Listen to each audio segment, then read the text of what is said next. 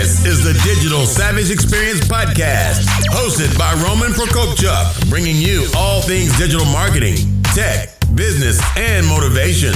What's stopping you from becoming relentless in all aspects of life? Are you ready to become a digital savage? Let's get into today's episode.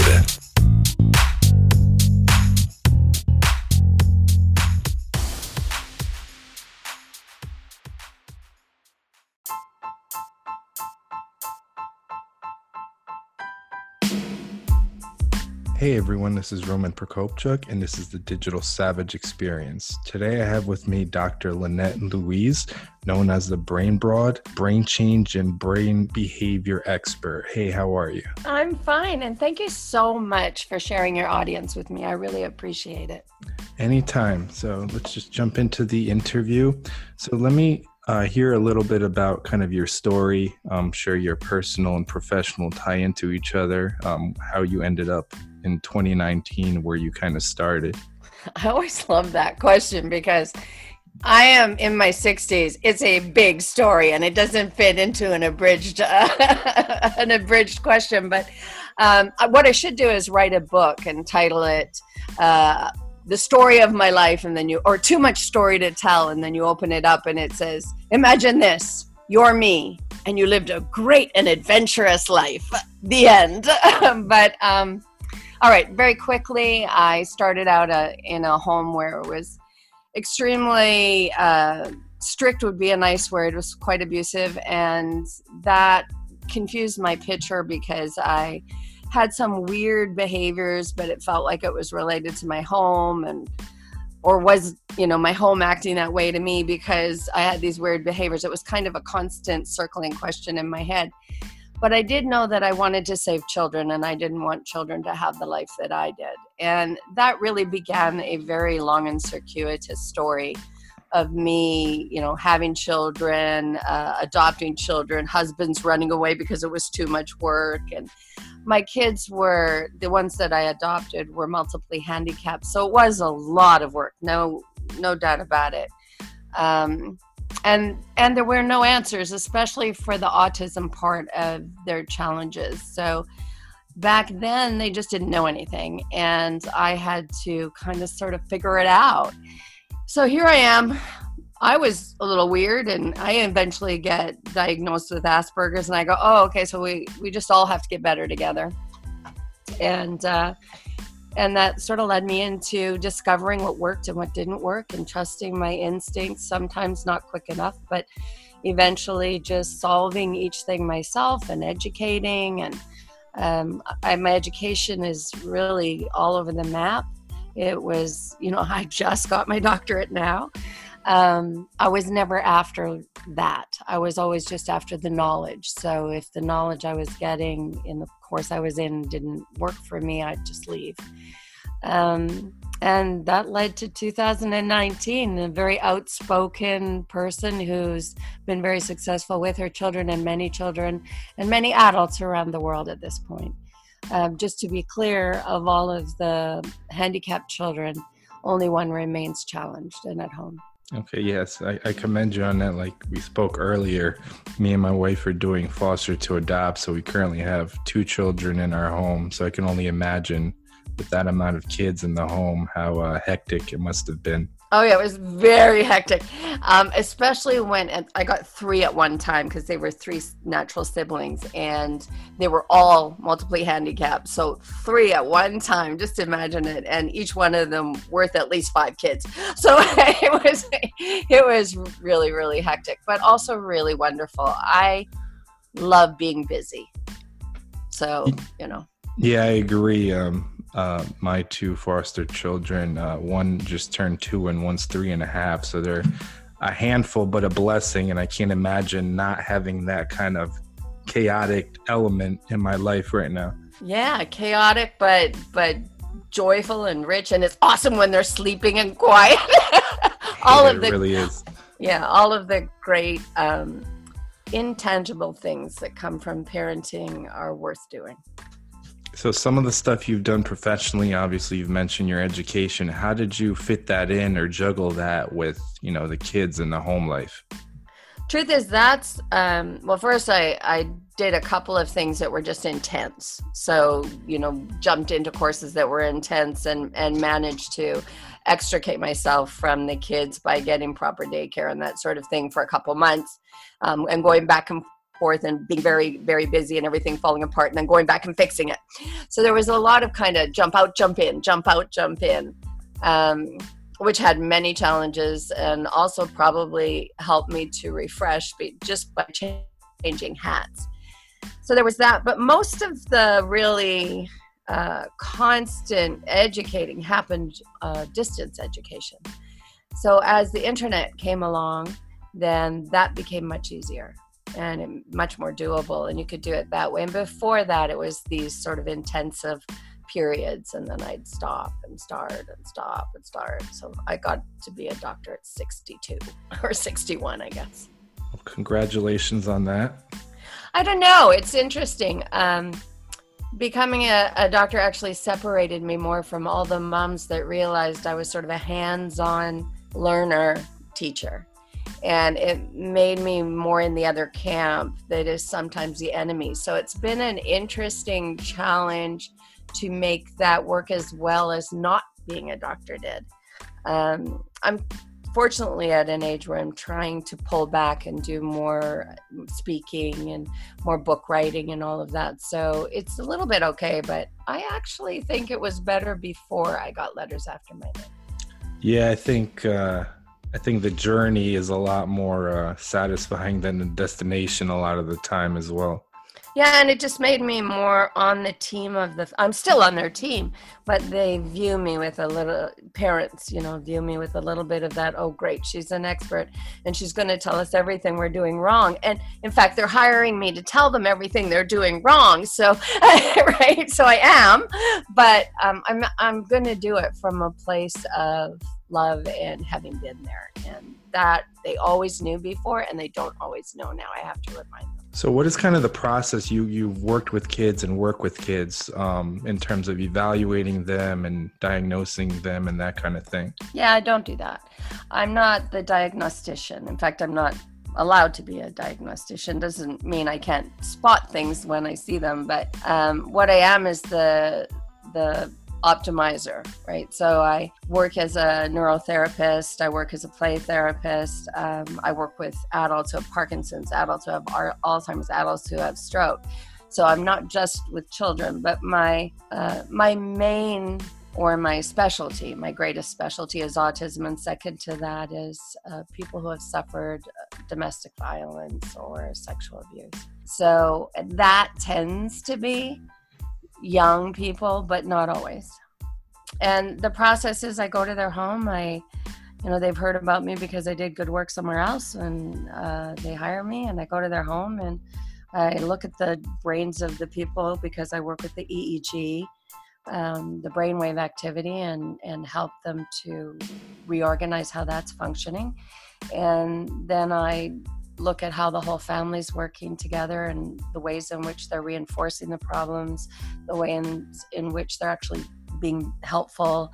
I shore them up on that, keep that, and change the rest. And we start, and then I do the rest. It's an intensive. I'm there for 3 to 5 days. And then I fly home and be with my family. So I'm still doing that jump out, jump in thing. And then I do the rest from the internet. Yeah, that seems like very rewarding in terms of, what you've done your whole life and just the process of working and, rebuilding these individuals. Yeah, it's rewarding, but, you don't really look at, I don't look at it that way. I'm very in the present, or I couldn't do the job. And sometimes I'm literally trying to get someone to say a sound for 3 hours straight. So you really have to be very, very much in the present. The joy and the reward has to come from that, not, often when people say it's rewarding, they think of it like you're looking back on all the good you did. If I would spend too much time with that, I won't have enough energy for the present moment. So the reward's happening moment to moment. Yeah, that's really interesting. It's also good advice for all parents, by the way. Yeah, that is very true, especially like when I have toddlers now, that you should kind of appreciate in the moment thing because you don't know what's gonna, happen or where they're gonna deviate to in the next hour. And they may never say thank you. So if you're doing this for a thank you, you're on the wrong train. Yeah, that's true. So what's one thing that you've basically faced or had as a challenge, or you've seen somewhat of a personal hurdle that you've turned into a success? I would say it's a combination of having been somewhat of a literal thinker and very blunt person. So there's a need. Let's go with the bluntness. So I was very blunt, which is often misunderstood. And in fact, everybody says if you're on the spectrum of autism, you can't lie. And it's not true at all. But you're blunt. You don't have the same filter and you don't have the same layers of sophistication for understanding when to say something, when not to say something. Your lies are very self-motivated. So that bluntness, though, once I learned to use it in a way that was more savvy, more sophisticated, is very useful because I have to tell people in their homes, in their families, I have to say things like, well, when you use that tone of voice, you actually are causing him to have a sensory meltdown. So you probably would I have to break into what they do and say, well, when you did that, that caused this. And I need to do that. And that old bluntness allows me to. I never close that gate completely. But I need to do that with care and gentleness and understanding. And that required growth. So that's the thing that started out as a problem and ended up as a great blessing. It's one of the things I do really well is give feedback. No, it's really awesome. And I think kind of everything's a building block in that sense as well over time. Right. So in terms of tying, obviously you gave a little bit about your background. Are there any other motivations that have gotten you into the profession that you're in? Well, getting into the profession was people asking me. Really, my motivation is now and always has been to help my family. But I also really don't like to see people hurt and harmed by the medical field, the educational field.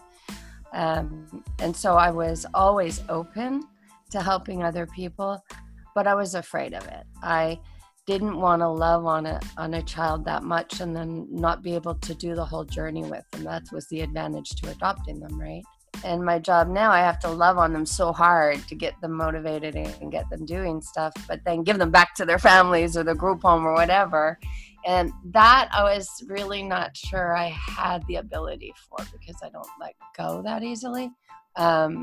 But I do. It turned out that, that I could do that really well, actually, by embracing the entire family and just loving them all. So, yeah, I became this professional because people asked me to do for their children what I did for mine. In fact, I'm about to have a young man from Lebanon join me for 4 months because the family wants that. They want me to do for him what I've done for my kids, and I need time and I need him with me. So that's always sort of led to my profession, and getting educated was just me trying to know more. Yeah, in terms of kind of that giving back or letting go, we're actually experiencing a permanency hearing with the 2 foster children we have now that we were hoping obviously to adopt. So we're just trying to deal with the fact that, we've raised them for 10, 11 months and, worked on some of the problems they had and then basically sending back to the same environment that they came from. It's really scary. It's really scary. But nobody can take away the parts you put in. And that's kind of what you hold on to when you're at a permanency hearing and you pray that you get permanency. So good luck on that. Thank you. So what's one piece of advice, personal or professional, that you can give the audience? I usually say, just trust your instincts, because too often we give ourselves over to someone simply because they have degrees. But I think what I'd like to put in here is to remember the toolbox. So when you go to a professional, let me put this in this way. let's say you think, oh, I wonder if I have bipolar, and you go to a doctor that would check you for bipolar, and that's a doctor whose job it is to prescribe medicine. Don't complain that all they did was prescribe medicine. When you go to a professional that's an electrician, you expect him to open his toolbox and pull out the stuff to fix your electrical wiring. So if you go to a professional who prescribes pills, then expect pills. If you go to a professional that prescribes habits and hard work and talk therapy, then expect that. Remember that you're going to someone that you've chosen. Look at the toolbox they have and make sure that's in alignment with what you're looking for. No, that makes a lot of sense in terms of kind of getting everything together. And my next question is, in terms of motivation, you already mentioned obviously your family is a big driver in that. Do you have any other motivations that kind of drive you to succeed and, help and do the things that you do currently? Well, I think the answer to that is that I only do things that I've chosen to do. So I don't, even as a child, I was very much like that. If I choose to do it, then I want to complete it. If someone else tells me I'm supposed to do it, I probably won't finish it. So, in fact, I might not even get to the middle. So I do the things I choose to do. I do what I'm motivated for already, stuff that interests me. I finish the books I write because I love to write, and I decided, wow, this would be a great book. It would really help people, and that made me so motivated that I wanted to get to the end. When I accept a client, I even set up my business where if I don't actually help them enough that they don't need me anymore, I'll go broke, because I get my money at the front end and then help them for free for life. So they need to get better. And so I set myself up to always be motivated because I'm only choosing to do what I want to do. I like that hard work at the beginning, so that's where I put all the energy. And then I need them to have gotten far enough that they then take off. So that's true of everything. It's true when I do a CD, when I write a comedy show about the brain. I have a very eclectic set of skills, and I use them all, and I don't use anybody else's skills or borrow and say, okay, I'll do what you think I should do. I just don't do that. I won't. Yeah, I think that's important. I think that's a lot of people lose touch with that. They do a lot of things that they actually hate and don't realize it until later in life, and then they switch professions or in general. Yeah. Or they think that's how life is supposed to be and wait to retire. And then when they're retired, they look back and say, wow, I didn't like any of my life. I mean, how sad. Yeah, no, that's not my plan. Yeah, and doing what you love, I think those memories are even richer because you have those emotional tie-ins with that knowledge along the way that you kind of retain, and they're a little richer in terms of my opinion. Right, and you love it, so why would you stop doing it? If you don't stop doing it, you're going to succeed at it. So that's kind of a recipe for success right there. Yeah, and I think there's that cliche thing, if you do what you love, it's not work. It really isn't work if you're passionate about it. Right, exactly. I was writing anyway. I was playing with kids anyway. I was fixing brains anyway. I was passionate about that since I was a kid, so... Well, it's really awesome, and I really appreciate your time and you coming on. I appreciate you having me on. So let the listeners how they can find you. I'm everywhere. I'm on Twitter, I'm on Facebook, I'm on LinkedIn. You just put The Brain Broad or Lynette Louise and you'll find me. But my new website is brainbroad.com. But there's also LynetteLouise.com and brainbody.net. And as long as you're not one of those people who's only a fake person, I accept all friends that request me on Facebook. So I'm findable. That's awesome. I really appreciate your time. Thanks for having me on.